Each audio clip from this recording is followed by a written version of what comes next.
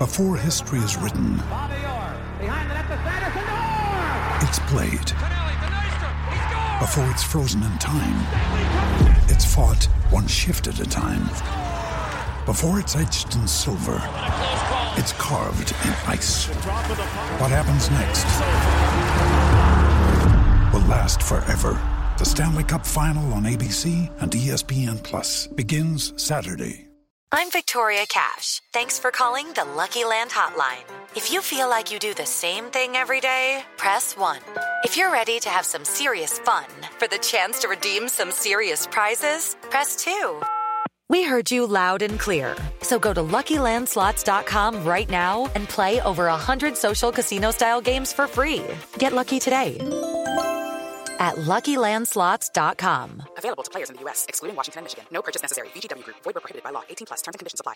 Hey, guys, it is Ryan. I'm not sure if you know this about me, but I'm a bit of a fun fanatic when I can. I like to work, but I like fun, too. It's a thing. And now the truth is out there. I can tell you about my favorite place to have fun. Chumba Casino. They have hundreds of social casino-style games to choose from with new games released each week. You can play for free anytime, anywhere, and each day brings a new chance to collect daily bonuses. So join me in the fun. Sign up now at ChumbaCasino.com. No purchase necessary. VGW Group. Void where prohibited by law. See terms and conditions. 18+.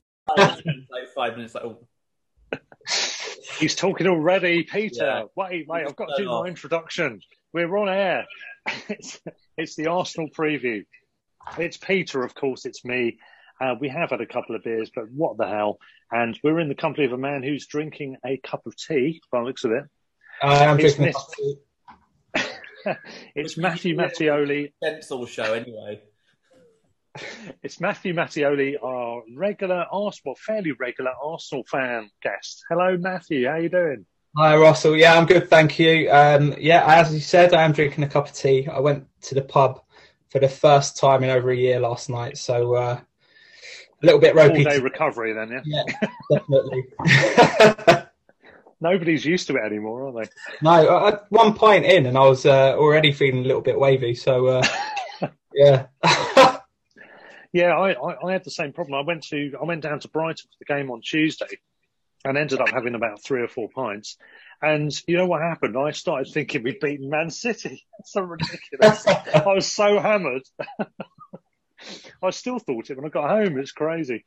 Oh, dear. No, it's great to have you with us ahead of course, the final game of this rather crazy, tumultuous, compressed, weird, appallingly refereed season.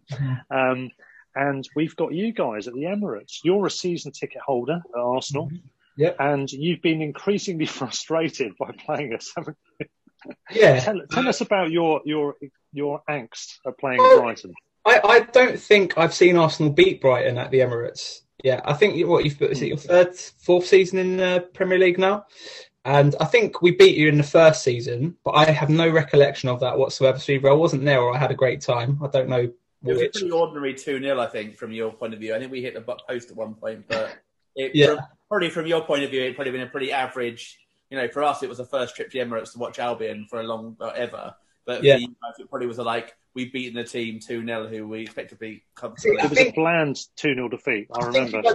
I think if I'd been there, I'd have remembered because, with you guys being Brighton fans, it would have stood out a little bit for me. But yeah, so I think I might have missed that one. And then since then, we drew against you to kind of knock our hopes of getting Champions League football. Was it season before last? And then last season you just 2-1, wasn't it? 2-1. Yeah, and that was great. So yeah, Brighton are a bogey team, absolutely a bogey team for us. But it does amuse me because obviously growing up in North London, I had a lot of Arsenal fans around and Tottenham fans around, and used to take the piss out of Brighton. So beating Arsenal did quite amuse me. But the fact that we beat you, the first team we beat in the top 6, big 6 teams, we beat all full stop and also away, was quite funny because having grown up with all the Arsenal fans taking the piss was quite amusing for me. Also beating Man U every time beat was quite amusing as well. When we beat them twice at home, that was pretty amusing as well. And just kind of because a lot of people when I was growing up supported Arsenal, Man U in my school because they were Man U were the big team at that time, and Arsenal were the local team who were the big team. And it was both of them were no one really kind of seemed to like find it. Everyone seemed to find it quite funny to support the team in League Two as it was then, or whatever. So, or Division 3 as it was. No one's laughing now, Peter. Been a while. So a load of Arsenal fans were bullying though. you. No. They were all picking on you, the Brighton fan, in North London. That's like shooting fish in a barrel, isn't it? It is. But the fish has jumped out the barrel and bitten you on the arse. I That's used to what I laughed can at by say. Barnet fans at one point when they used to beat us 3-0 and 2-0 at that time as well. So it didn't really take that much, to be honest. I mean, Barnet fans were laughing. I mean, Oxford fan who I went to school with was laughing. You know, Brighton were basically bottom of the whole like barrel by that point. They were like terrible. So it was literally any fan of any club pretty much laughed at me. It was almost Wingate and Finchley fans pretty were close to laughing at me. Very local reference there to North Very London. local, yeah. Don't forget, folks, Peter is a born and bred North Londoner, of course, in case anybody doesn't remember. We usually reiterate it on a regular basis. I'm usually able to say the word reiterate as well. Never actually lived in Brighton, but somehow I support Brighton. It's all my dad. How did that happen? My dad, it's all his fault. He's from Brighton, obviously, but yeah, it would have been very random otherwise. I just thought, like, growing up, I fancy supporting Brighton. Yeah, just giving yourself a hard time. They're a random, like, third division team. I'll support them rather than from there. So I had little choice, realistically. And to be fair, overall, I never really regretted it. It's like, yeah. it's been a lot of ups and a lot of downs, and mainly downs, but more ups recently. So. Yeah. There are some random affiliations. There's a guy from the forum days before Twitter who's a Brighton fan, and he lived in deepest, darkest Suffolk, somewhere right in the countryside, a guy called Jimmy. And I asked him why he was a fan. He said, well, he was never really engaged with football that much. But vaguely speaking, Ipswich was his local team. And once he went to a game, Ipswich-Brighton, he was impressed by the away fans. And on that basis, he just tagged into the Albion. And he went to a home game at, I think it was at Wooddean, and he got the train. He had to get a lift to the bus stop. I kid you not. I think it was like a 10-minute drive to his local bus stop to then get another bus to another bus or something, to get a train, to then go to another train to Ipswich, to then go to Liverpool Street in London, go across London, then down to Brighton. He had to stay overnight for a game at Brighton. He lives in the south half of England, but he had to stay overnight. That's commitment, to be fair to you. Yeah. Yeah, it's madness. I'm going to give it to him. It's like, he might not be the most avid Brighton fan in the world, but to go to a game, that is commitment.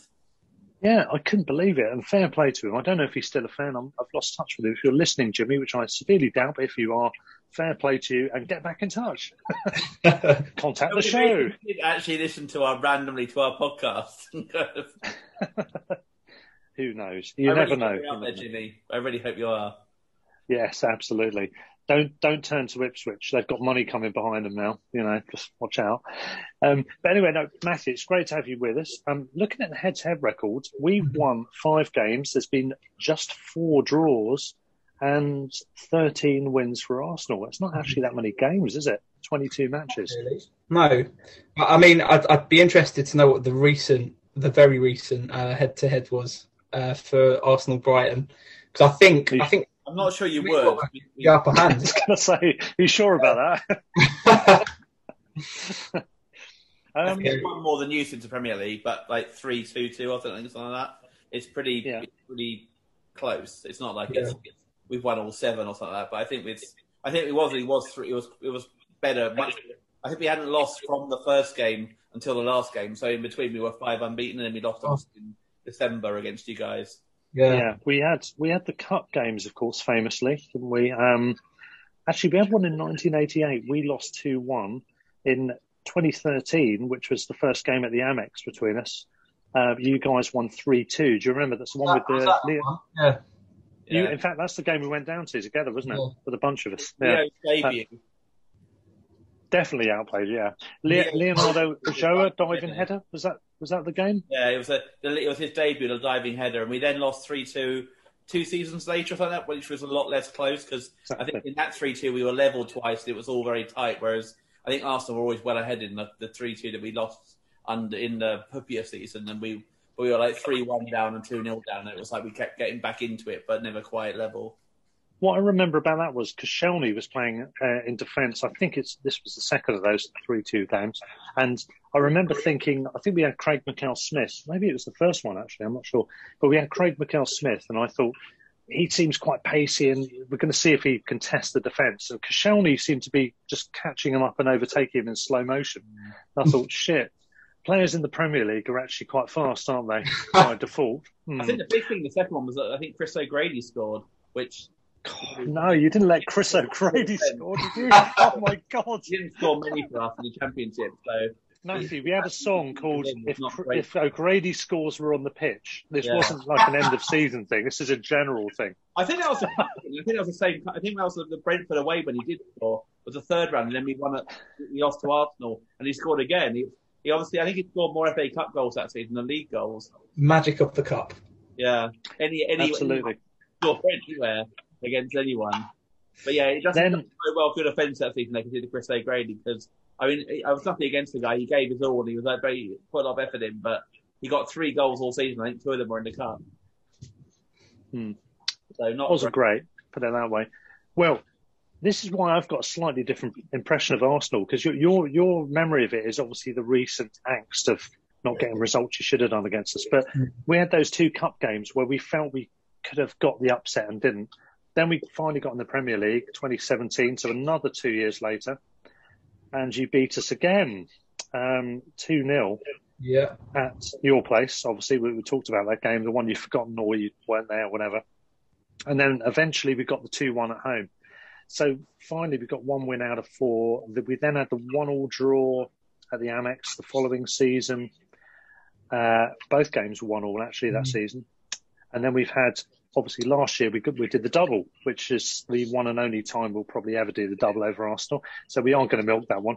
Both scores 2-1 again, actually, which is interesting. So I wonder if that means you're going to beat us 1-0.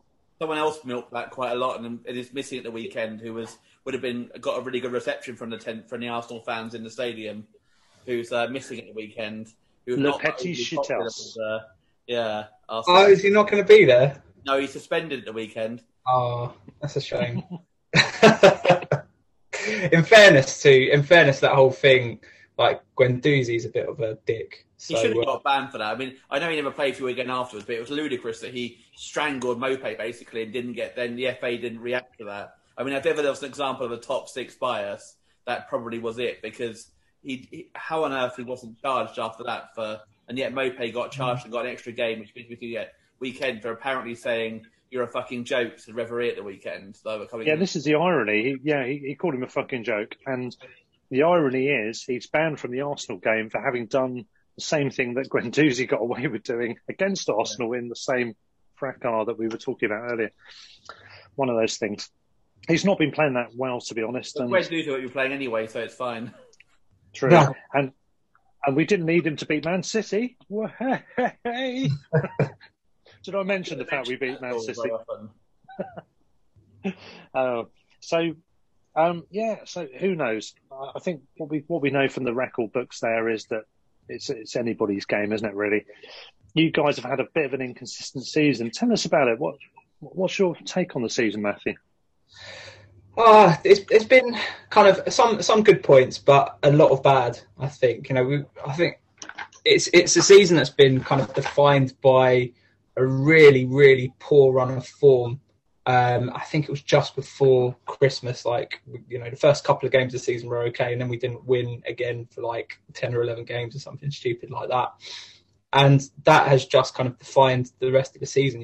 If we had even a kind of mediocre patch, instead of losing or drawing all those games at that point, we would be challenging for probably Champions League spots at the moment, but we're not because of it.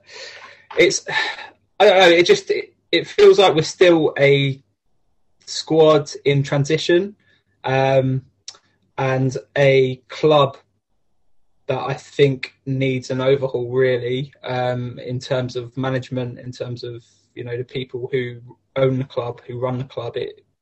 You need people there who want Arsenal to really succeed, and I don't think we've got that. And I think that's kind of, it comes through on the pitch ultimately. If you're not gonna invest the time and money into the club, then they're not going to succeed. Not in today's game, unfortunately. So yeah. What do you think of the suggested takeover? And it doesn't sound like it's that likely because the Kroenkes want to kind of keep it, but yeah, welcome the talk of the takeover. Absolutely, yeah, definitely. You know, the guy, he seems to be. He says he's an Arsenal fan. So he's been an Arsenal fan his whole life. He's got, you know, the backing of Thierry Henry and Dennis Bergkamp apparently, and you know, those kind of big Arsenal names. So I think anything really at this point in time. I just want some change at the club. It's you know, the Kroenkes view it clearly. They view all of their sports enterprises as vehicles for making money for themselves. And that's the way they view sport. It's a business for them, and that might work in America, and you know, with their franchise model. But I don't think it translates well into sort of British football, European football generally. You know, there's a lot more history. There's a lot more tradition, and kind of there's more of a culture around football in Europe, and so it just doesn't work. And owners like that really shouldn't be in charge of these clubs. And you've got to think, are they fit and proper to own clubs? No, I would say, but obviously the Premier League and the FA deemed otherwise. So we all know what a fit and proper test is, though. It's a bit of a joke. I mean, no one regards that as being. You just need to not be a convicted felon, basically. Exactly. I mean, look at the Berry and what happened with them. I mean, the guy who was allowed to own them, and what he'd done previously, and how he then basically put them into the base to point them out of business. I mean, you had to look at that to see what a fit and proper person needs. You have to look at, like, was it Cellini when he was at Leeds? He was the wrong type of fraud he was convicted of, or something like that. So he was allowed to own Leeds. You know, it's basically laughable, the whole thing. Yeah. Definitely. Yeah, I mean, look at Blackpool as well. I don't want to say the first name because I can't remember which one's which. There's a father and son ownership thing, and the Oystons. The main guy is the father of the Oystons, and the father is a convicted rapist. You know, how is someone like that allowed to take control of a club? I think if you've got a criminal record for something serious, you should. It doesn't matter whether that's related to football business or not. Why the hell would someone like that be? Imagine if you are a rape victim and your club has a convicted rapist as its owner. If I'm honest, how are you all makes me so glad that, I mean, Brighton had, first of all, Dick Knight, who, while he wasn't the richest man, but was a fan and was supporting, kept the club going during 15 years. And then I've now got Tony Bloom, who is probably I would say the best chairman. You could argue Leicester probably as an alternative. I think they could be what they've done at Leicester. But there's not really any other competitors, I don't think. Tony Bloom, I think, is arguably the best chairman in the Premier League. And he's just done an amazing job. He's invested his money. He's done it in the right way as well. So he's got all the infrastructure in place. He's not throwing money at all the heavy wages players. He's brought in, players for the future. He's done an incredible job. And yeah, I mean, as much as obviously you guys are hiring us in the league and that sort of thing, I wouldn't swap our structure and our ownership for anything, really. It's genuinely brilliant. And even if we went down, I'd say the same thing, because Tony Bloom has the best interest of the club at heart, and that's all that matters to me. Absolutely, man.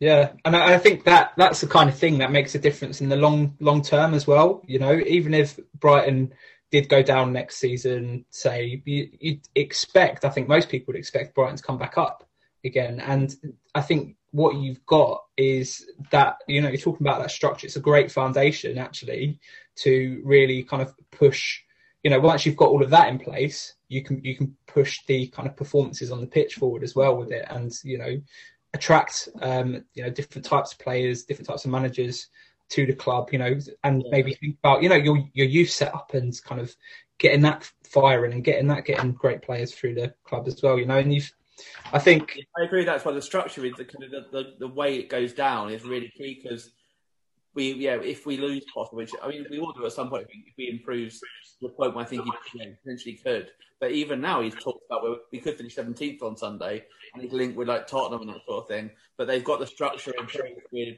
We've got structure in place with Paul Barber, with Dan Ashworth, that sort of thing. That actually means that we'll have a position where we've probably got people lined up in our minds that could come in if we wanted them, if we needed someone. And there's it's not like you lose a manager oh my God, what do we do from here? There's definite continuity, and they know what the plan is, and it's it feels like a different club in that sense. Like we're so much ahead of where we were, like even 5 years ago, it's like that when we were appointing Sammy Hookier and panicking and that's a little bit and kind of almost going down. Yeah, we were 7 years ago that was whatever. But we've done, we've moved on so much in that time that we're now a kind of properly run Premier League club, and and there's even in players. I mean, there's talk of obviously the Basuma is linked with you guys amongst other teams, and we have players who can come in now. We're not just like going to have to panic and buy a new replacement. We've got players within the squad who could come in and do the same job, not necessarily as well initially, but certainly longer term as well as him. And it's a proper club now. It's not like kind of because we're imposters. We actually feel like we're a proper Premier League club now. And I think the good thing I like is there's a balance. Because, I mean, I dragged you down to a game at the Amex, didn't I, Matthew? I think it might have been that game. Do you know we went in the shop and I got chatting to a guy and you said, "Oh, who's that?" And it was the fitness coach or something. And he'd been to a Seagulls Over London meeting. Do you remember that? You chat with most people at Brighton, Russell, so I can't remember that specific.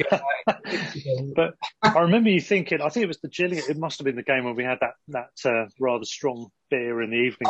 I was telling someone about that the other day, actually. Yeah, it was, actually, tell us, before I carry on with my bit, go on, tell us about that. So I think I'd been to Brighton with you a couple of times, but anyway, we drove in, we got trained in, and went to the Evening Star, is it, that pub, and there were people walking around with like these half pints of what looked like muddy water. That's the best way I can describe it. And you said, "Oh, well, they look interesting. I wonder what they are." So you went and spoke to someone. You come back to like, "Oh, it's a 14% special ale brewed by is it Dark Star, the brewery?" Yeah. And he was like, do you want one? I was like, "Oh yeah, sure. We'll give that a go," expecting a half pint of this 14% ale. And never expect the half pint. To my horror, as I went and found a seat, you came back 2 pints of the stuff, and it knocked me for 6. I think I fell asleep at the game. It's not a good way. Did, you fell asleep after about 15 minutes, actually. Yeah. Oh, wasted. that was the Gillingham League Cup match. It was our first evening game ever at the Amex, actually. Yeah. I think I was at Brighton's first game as well at the Amex. Did I go down for you for that one as well? Was it the Tottenham game? Did you come to the Spurs? Maybe not. Maybe that's what I'm thinking of. Oh no, hang on. The Gillingham game might have been before the. Doncaster was the first game, proper game. Oh, okay, yeah. But no, the Evening Star is a great place, and I don't do things by halves, literally. Oops. No, when we chatting to that. You went there, did you, with your joke? You went there. Yeah. But no, we went in the club shop for one of the games, and Matt Miller was there. He was the I think he was the fitness salt. He was this physio guy. I can't remember what it was now. And you said, "Who's that?" And I said, "It's the bloke who came to Seagulls Over London. He's one of the staff." And you seemed taken aback by the fact that a member of the fairly key staff was just chatting to random fans. And we have kept an essence of that. We have become a lot more corporate, for sure. Peter's right, but it's charged by the fact that we've got Paul Barber in charge. I know ex-Tottenham connections, you probably won't approve, and he is a Spurs fan, actually, originally, but he is a damn good CEO. He's amazingly good. So good at dealing with people. To keep him from the sound of it. I mean, he's been linked with other jobs, like now moved up to deputy chairman, hasn't he? It's like one of his jobs, doesn't he? But effectively, yeah, that's right. So we had to I think the FA, there's been big clubs after as well. And it's amazing. It's a pretty kind of blessing for Tony Bloom. Still kept him, and Paul Barber's so engaged in everything. The job. But it's about getting the balance right. And for me, with Arsenal, David Dean, that era, Dean was driving the club, wasn't he? Essentially. And he had a very close working relationship with Arsene Wenger. But aside from that, he was clearly had his fingers on the pulse with all of the various elements that were necessary to run the club properly. And to me, the outsider looking in, it looked like when he left was when things started to go downhill. Do you reckon that's about right? I'd say so, yeah. I think he's a big loss, has been a big loss for Arsenal. It's, I think within the club, he sort of controlled like the culture of it to a certain extent and made sure that, you know, the club knew who it was and what it was supposed to be. But then his connections outside, you know, just in the world of football generally is something that I think Arsenal have lost. And you know, I used to be a steward at Arsenal for a number of years. And I remember one of my first games there, David Dean was still there, and he was walking around the perimeter of the pitch saying hello to all the stewards and, you know, welcoming people into the stadium and that. And I thought it was brilliant, you know, and it was a real kind of almost like a family atmosphere at the club. But not long after he left, a few years later, I remember as a steward being told basically don't talk to the players, like you know, they're separate. So that's the difference, isn't it? Go and talk to them. You're not allowed to talk to them, tell them what to do, or, you know, I think the big thing is, I understand that obviously a lot of clubs are going to get owned by investments, by foreign investments, and I completely get that. I don't want particularly that for Albion, but if it happened, I'd accept it. But the difference is, I think, when you can tell whether it's going to be a success or not, because people who invest from overseas will either bring their own mates in as like staff, in which case they're probably not going to be like popular, or they're going to bring in people who know about football as their staff, and they're going to then probably like listen to what they say. And that's the big difference, I think, between the two. Do you bring your mates in or your family in or everyone, put them in like roles that they have absolute no experience of?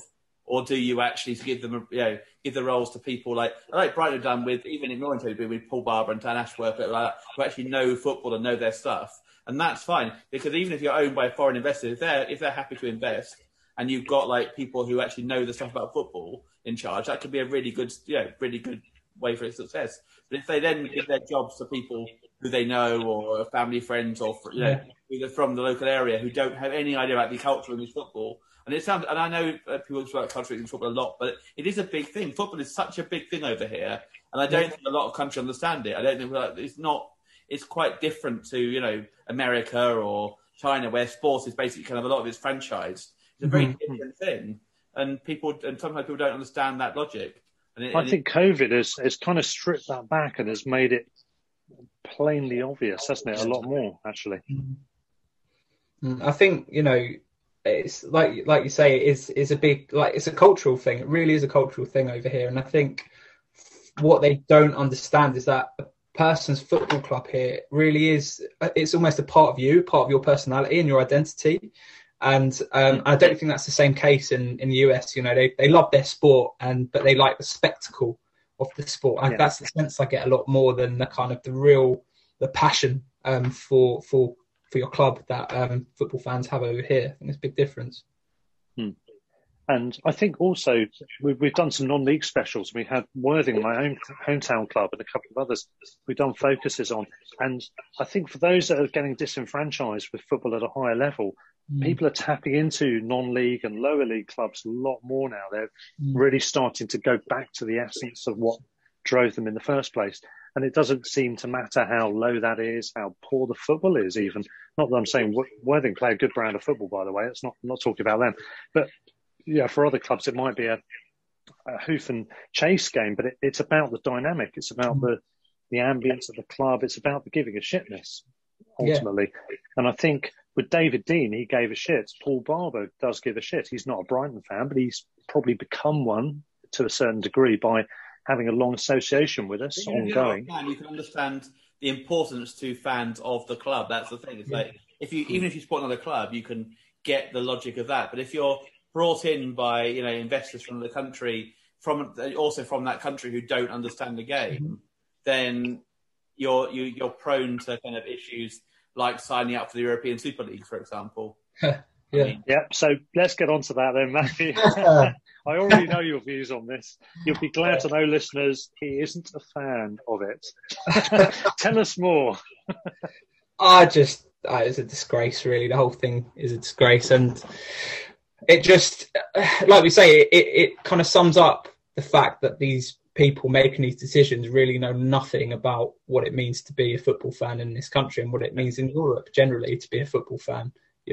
I think the vast majority of Arsenal fans, Liverpool, Chelsea, all of that lot in this country want us to remain playing football in the pyramid system, the way it is, the way it works, the way it should work, and it's, I think, trying to kind of take what has been developed over 100 years or more, and is a real, they're parts of their local communities, but basically just to take that, say, well, I've bought this, and I'm going to take it, I'm going to put it over here, and tough luck. It's just so wrong. It's just awful that it was allowed to even get as far as it did. And I've no doubt that they'll try again in a few years. That's why I think all of these clubs need, and I think the Arsenal Supporters Trust are really pushing for this, is for a level of kind of fan ownership, or at least fan representation on the boards of Premier League football clubs, like they have in Germany. And I know it's not a perfect system, but it means at least fans are heard. Yeah, it's interesting because you look at Liverpool; they've got a difficult but working relationship with the owners, haven't they? They've basically, to put it bluntly, they've fucked up a few times. Yeah. But they've come back and recognised the problem, addressed it, engaged with the fans, and they've moved on. And that's why they've been able to stay in charge and stay successful. There was a major rise in ticket prices. There was something. There was a furloughing of staff. There was various issues where they've screwed up, and then they've come back and been able to reconcile. Chelsea and City are obviously in a different position because they're in fear of missing out was part of the motivation for them. Back up, weren't they? Not really that interested. Yeah, but they weren't essentially driving it, were they? And they've both taken care of the fact that they actually do care. They're throwing money at their clubs, but they do care about the fans. Man City have developed the whole of East Manchester. They've put a lot of investment into the local area. It's not just about the football. Chelsea, Abramovich, maybe not so much, but he cares about the club and he wants them to do well, and he wants to be liked by the Chelsea fans. So it's not a surprise they're the first two to pull out. I'm glad Arsenal recognised the situation fairly early on. The disturbing ones, of course, are Manchester United, whose owners are the most cynical of the lot, if you ask me. Along with Real Madrid's owner. They still pulled out as well. Like, are Real Madrid still going ahead by themselves? Yeah, well, Real Madrid, Barcelona, and Juventus, and the three have not pulled out apparently. That's mad. Yeah. Juventus are being chucked out of Serie A as well if they don't do it by the end of the season. It's like that film about the Japanese soldier on an island, isolated from the rest of the world after World War II, and he's still fighting the war, though there isn't a war anymore. It's like that, isn't it? It's like these people are in a different bubble. They're completely on their own island.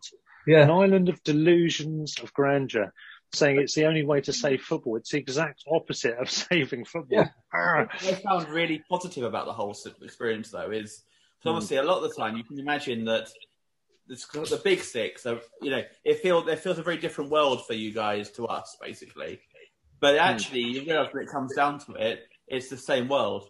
You guys all want to watch your team play in the English Premier League. Yes, you're going to get into Europe and that sort of thing as well. But when it comes down to it, the idea suddenly came out that you were going to pull out, be forced out of the English League because of this ridiculous content. And people came out in force. And the fans turned these owners because I think they knew they'd get backlash from generally, but I don't think they thought they'd get backlash from their own fans. And they were shocked by that. And that's why they pulled out. And it's so positive that every single sports group of all of the big six was like, this is terrible. Everyone, all fans I've seen who, proper fans were like, this is an awful idea. I don't think anyone's really said it was a good idea from the big six, barring their owners. Even the managers and the players were saying it was a bad idea, and they're the ones who are paid by the owners. It was really positive to see the reaction to these money-grabbing bastards, basically, being told. Yeah, it was overwhelming, wasn't it? Peter, Matthew, I know you very well. I feel very comfortable to say that I fancy dropping an E. It's the E word, entitlement. Everyone accuses Arsenal of being entitled, and other fans as well, of some of the big clubs. Doesn't this almost swing it right back the other way? The fact that you are, I think, typical, with the exception of one fan of any of the big six clubs that I've spoken to who happens to be an Arsenal fan by unlucky chance, every single other fan of any of the big six, and I'm talking about fans I've spoken to who are Chelsea, Tottenham, Liverpool, Arsenal, I'm not sure if City as well. I've spoken to one or two City fans. They've all said they're against it, wholesale, 100% they're against it. So by essence, doesn't that really mean you're not entitled? Because you understand the concepts, the logics, the traditions, the importance of structure, the pyramid, and all that stuff. Yeah, well, I would never say Arsenal fans are entitled. I had this. People do though, don't you? Yes, I know. Was it Robin after the last? Yeah. Hello, Robin, if you're listening. Or eighth, which is quite entitled from our side. You must see that logic. That you guys complain about finishing eighth, and we're in Premier League, and we finished like bottom, almost second bottom of Football League at one point. You must see the point. Obviously, you wouldn't see it from your side, but from our side, you must see that seems entitled. Yeah, I get why that would seem entitled, but at the same time, I think it comes down to kind of expectations and what expectations you have of your club and your team largely based on the history, both recent history and older. I think, say if Brighton were to be relegated, and you might say, okay, well, we had a good run of it, but we want to get back into the Premier League. You'd expect, the next season at least to be finishing in the playoffs. And if you didn't finish in the playoffs, would you not feel that's a terrible outcome? And then would it be fair for Wycombe Wanderers fans to say, well, you're entitled Brighton fans? Yeah, I get that. Yeah. I get you. 100% agree with that. Someone lower down who probably regards you as entitled. I get the point. And yes, and us finishing when we were like bottom of the league would regard ourselves as being entitled. We're complaining about finishing eighth in the Championship. Yeah, I get the point there. It's a fair point. So Arsenal fans aren't entitled, Russell, just to sum up. I wanted you to have what's the point you're saying? What actually you're saying is that all football fans are entitled. It's just maybe that's what I'm saying. Yeah. We all feel entitled to do something, to do whatever, X, Y, or Z.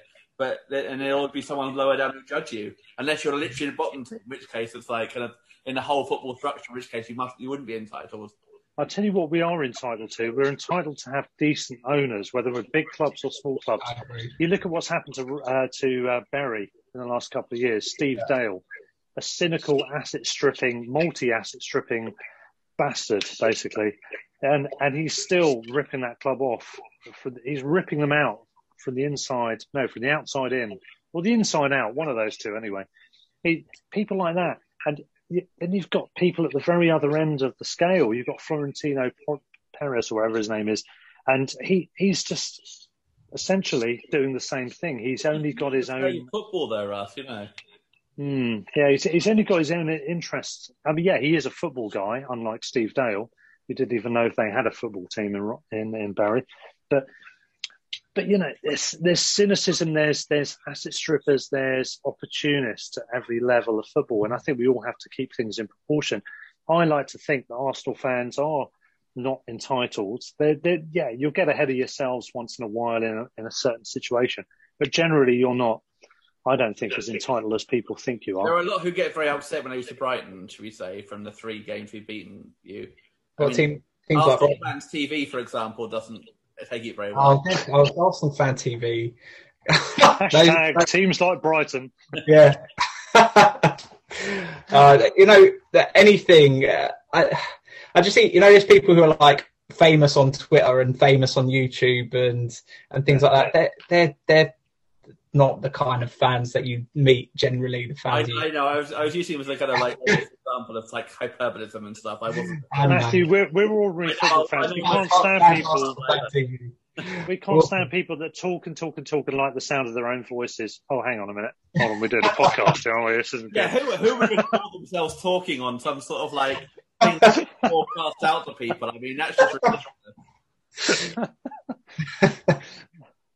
But no, joking aside though, yeah, I mean, we all want the better good, don't we, for football in the end? And yes, we've got different aspirations, we've got different status. You pick your club, or do you even pick your club at all? But if you do, you pick it on basically, if you've got any sense, you pick it on a certain criteria. It's where you're from, it's where you moved to and spent a time you loved, or it's your parents or whatever it is, whatever the criteria involved. and you just stick with it. And that's the essence of being a football fan in England, whether you're a massive club or not. You're just a football fan. I'm just a football fan. We all are, whether we support Arsenal, Brighton, or or Worthing FC or whoever it is up and down the land. There's proportional scale. There's proportional expectations that should be expected. Mm-hmm. But in the end, we just want our club to be run suitably for the context of the size we are as a club.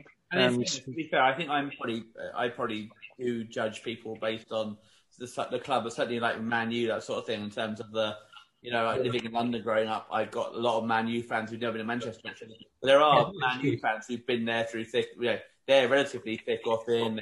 No, I'm very blinker when it comes to Man United. Absolutely I mean, there are horrible lot.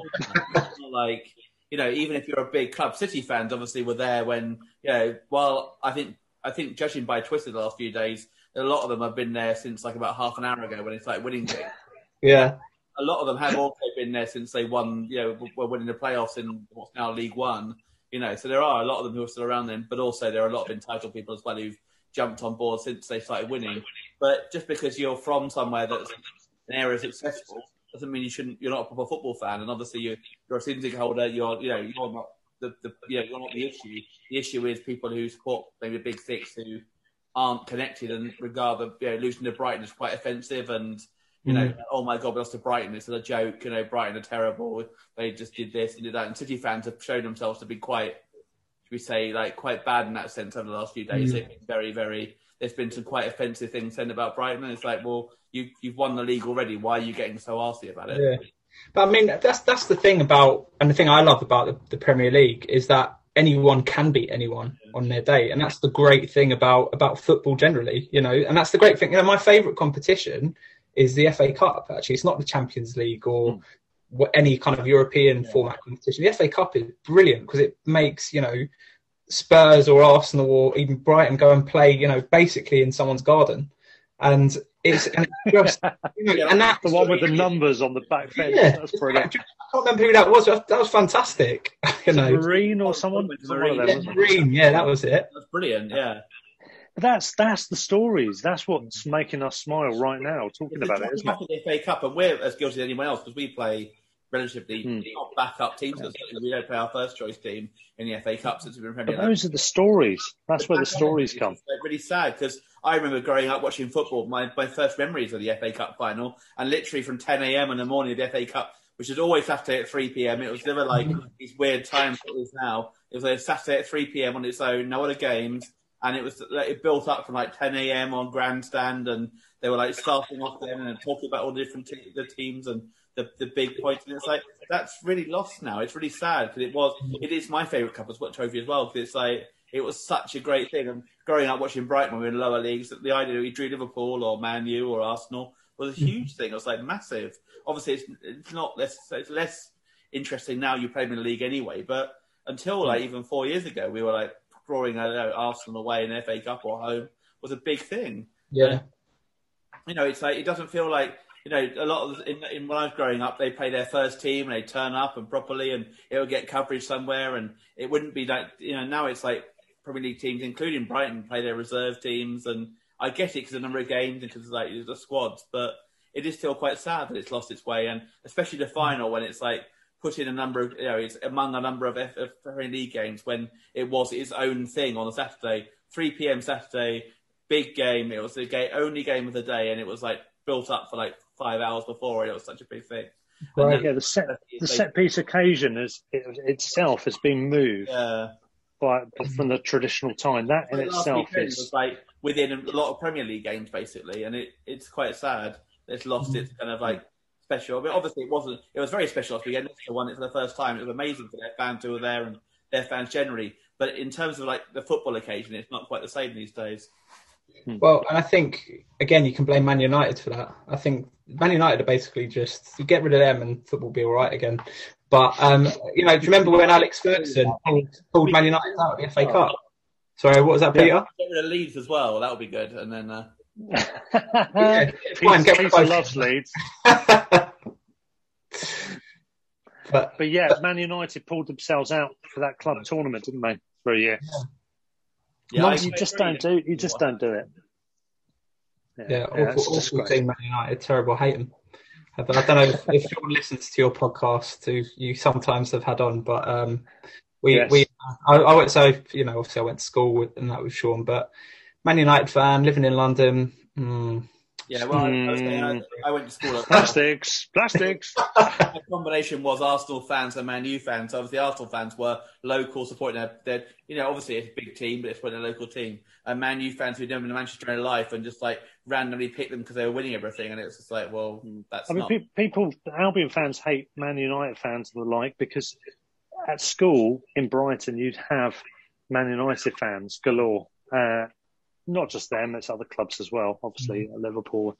There might have been some Arsenal fans, probably. I don't know. But the point is that it wasn't the local club, and there was who do you really support? No, Brighton is the team I support. That's what I hear a lot of.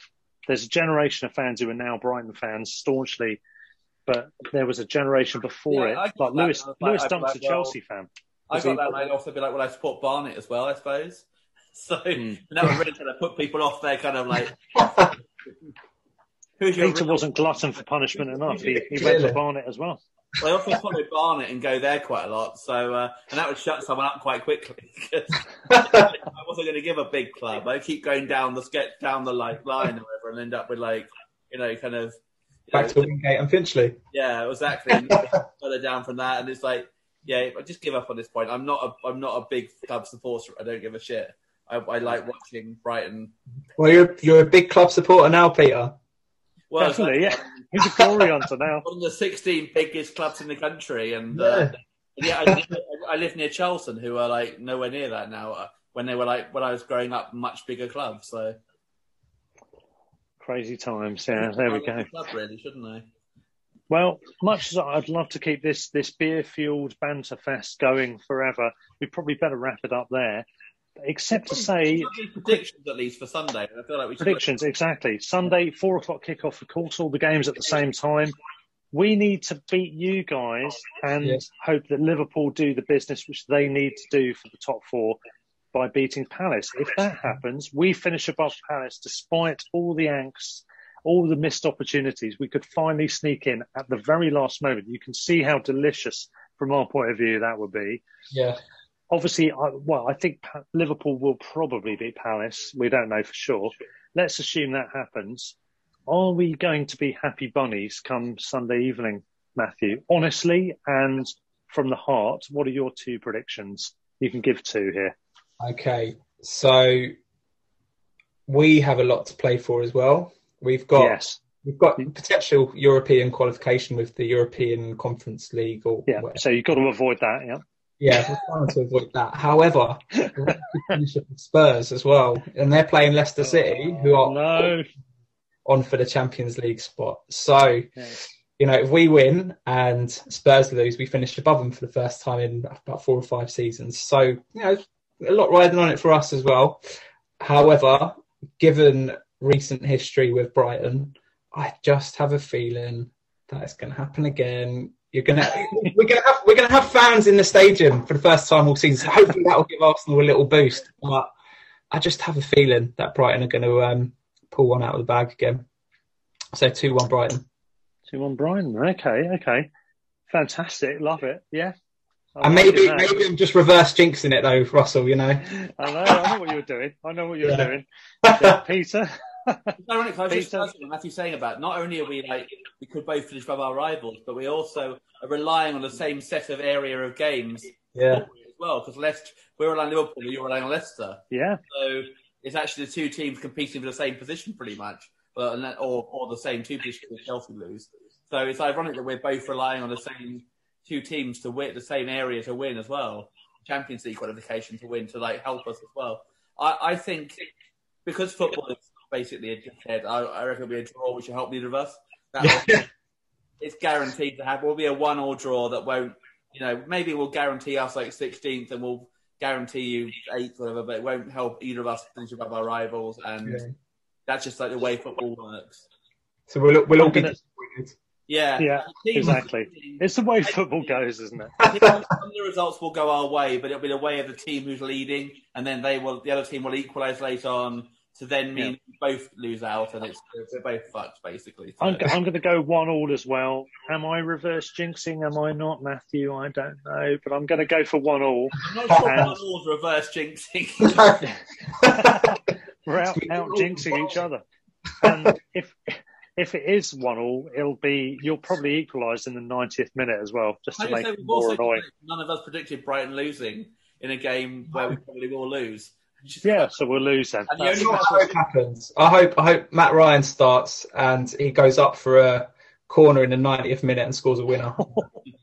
Yes. Well, he set one up to our benefit earlier in the season. Do you want to sign Matt Ryan permanently? And would you like Basuma for say 40 million if he was available for that sort of thing? I would both those questions, yes and yes. I think both would be great signings for us. 40 million from your definitely. I think he's a fantastic player. I think he's always been a real kind of, whenever I've seen Brighton play recently, a real standout player for you. And I think he'd suit Arsenal and suit what we need quite a lot. Replace Partey, or would he be alongside Partey? He seems to have not quite.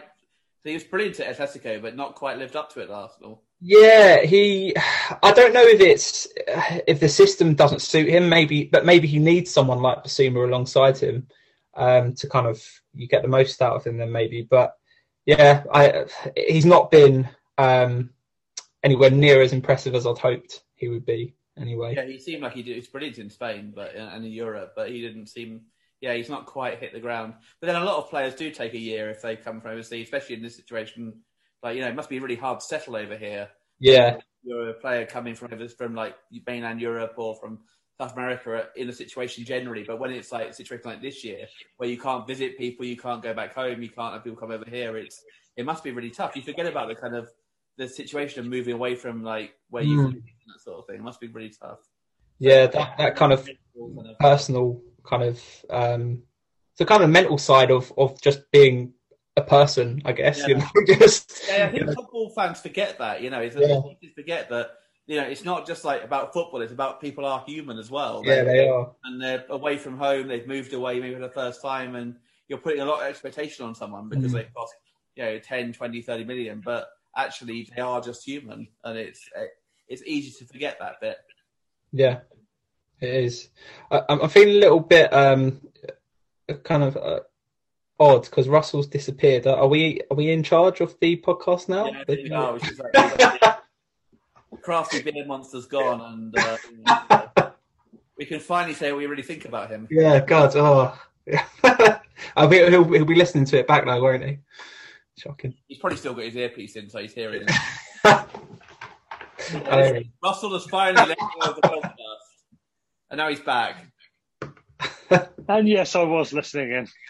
I was very discreetly going to the toilet. I was hoping none of you would notice, but there we go. But no, I agree with everything everybody said. Yes, I'm sure that's right. And about you being a dickhead. That goes without saying, of course. Podcast finally descended into like kind of insults now. It's basically moved to like North Stand chat. Yeah. You don't want to know about that. It's Arsenal TV in written form, in case you're wondering, Matthew. I know North Stand chat from you talking about it. Oh, really? Did I tell you about that? Oh, yeah. It's quite something. It's like a localised Google search thing as well. It's brilliant. Bernie's joined the podcast. Yeah. Bernie is basically a polar bear that's just appeared on the screen. Also known as a cat, but looking rather massive, actually, I have to say. Yeah, brilliant. Well, on that note, I wish you the very worst of luck at the weekend, Matthew. If you want to come... I really hope your prediction comes true. Yes, so do I. Yeah, thanks for that. And if you want to, you'd be welcome to join us for a post-match chat. If not, maybe we're doing a by the way, just to mention for everyone out there, we're going to do a summer quiz tournament. The Euros are on. Euro 2020 is on in 2021. But we're going to do our own tournament, and it is going to be the Quiz 21 tournament. I've just made that name up. It's very shit. We'll work on that. Would it be going around Europe, though, and like having different venues? contributors to the podcast, quick rapid fire questions, head-to-heads, knockout tournament. You up for it, Matthew? Yeah, sounds good. Count me in. Right, you're in. You're one of the 16. It's official. First person signed up for the Euros. Do we get to pick a team who will be representing?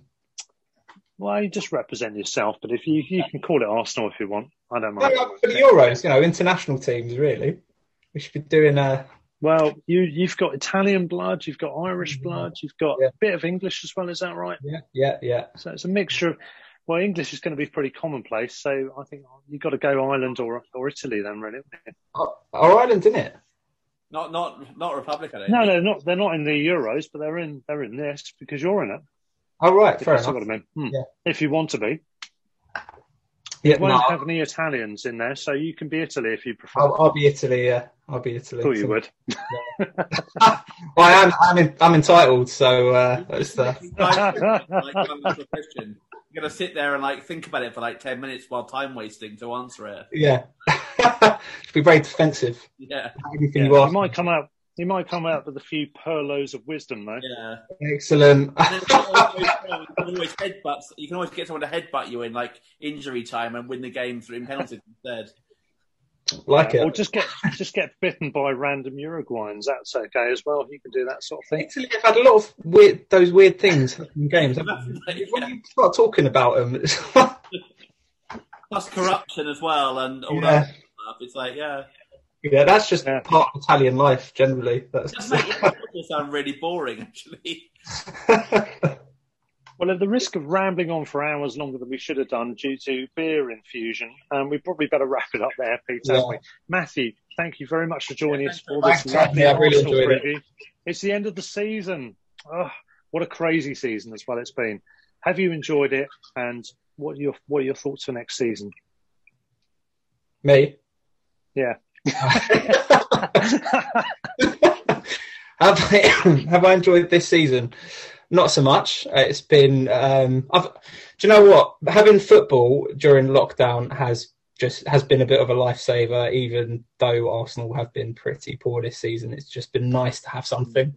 But I do hope Arsenal are significantly better next season. I am always hopeful. I think as an Arsenal fan, if you don't have hope, you don't have anything. So let's be hopeful. We'll have a better season next year. And a final quick question: if you lose to us next season, if we're both going to the game at the Emirates, are you going to show up in the pub afterwards this time? I showed up last time, Russell. You just took forever to get to the pub, so I left. Your mates were still in there. I'm just saying. Yeah, I know. Title. So on that note, I'm just joking. But on that note, we'll round it off. So, Peter, in the usual way, we shall say, stand or fall. Up the Albion.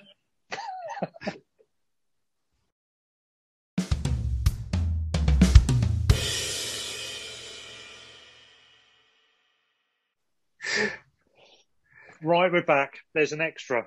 Matthew, who's an Arsenal fan, was not happy with the level of digging, i.e. the lack of level of digging at Spurs. Go on, Matthew.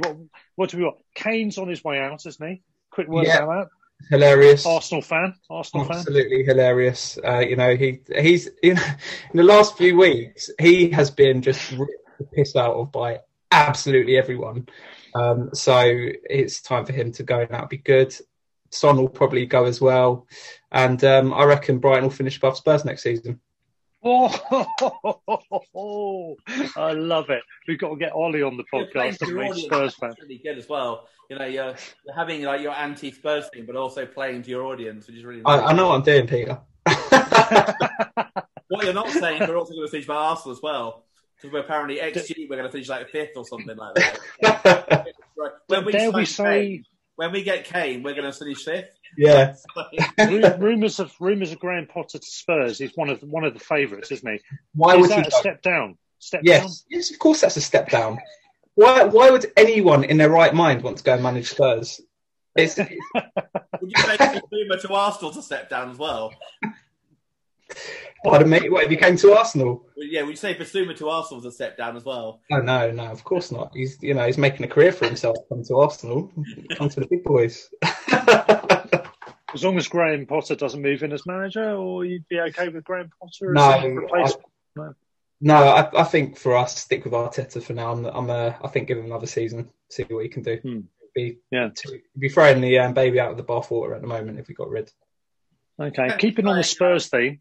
Go on, Peter. As well, like you've already got Matty Ryan who's one of our reserves. Do you fancy something like Jahan Batch or Bernardo or something like that? Who could? Matt Ryan was your reserve for about 5 minutes, wasn't he?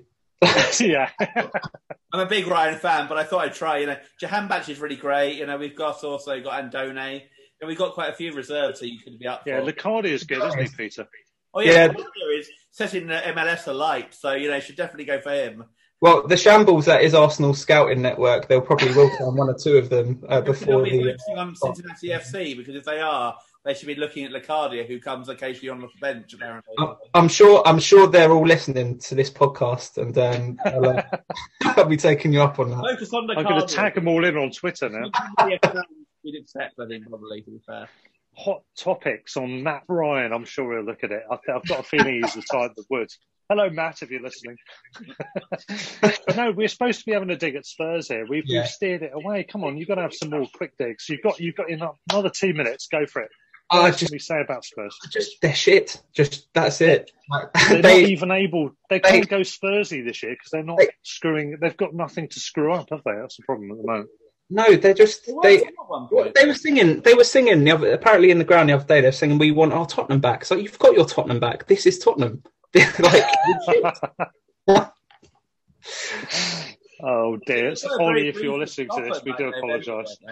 And then they fucked it up quite massively, as they always do. But they were at one point in the Mourinho top, and they were playing football, but somehow top of the league. And now they're 8th, or whatever it is, or something like that. Well, they won the league in November, didn't they? First team to ever do it. Have you been? You guys at least have won stuff, although I find it quite amusing about you as well. But Spurs have not won anything for ages, and yet somehow in the European Super League, that's a joke, isn't it? Was that? No. You guys also, to be fair, you can't. You've won a lot more recently, but you also haven't won much. Haven't got top 4 for a while. I found it very weird that the European Super League and 2 teams that were in the positions that you guys were, and especially Spurs, who've won nothing for a long time. Well, Arsenal have pedigree at least, but Spurs, they've literally, the best thing they've won in the last 20 years is the League Cup, But that's it. Yeah. They're won the league since 71, is it something they've won the league since? 61. We won it in 71, you would have done it. Size-wise, they are a big club, but ultimately, when it comes down to it, if you haven't won the trophies, well, how do you place that in terms of big clubs? I never quite know how to measure it. There's different ways to measure it. Europe, you can't be one of the 20 biggest in Europe. You've not won your league for 60 years.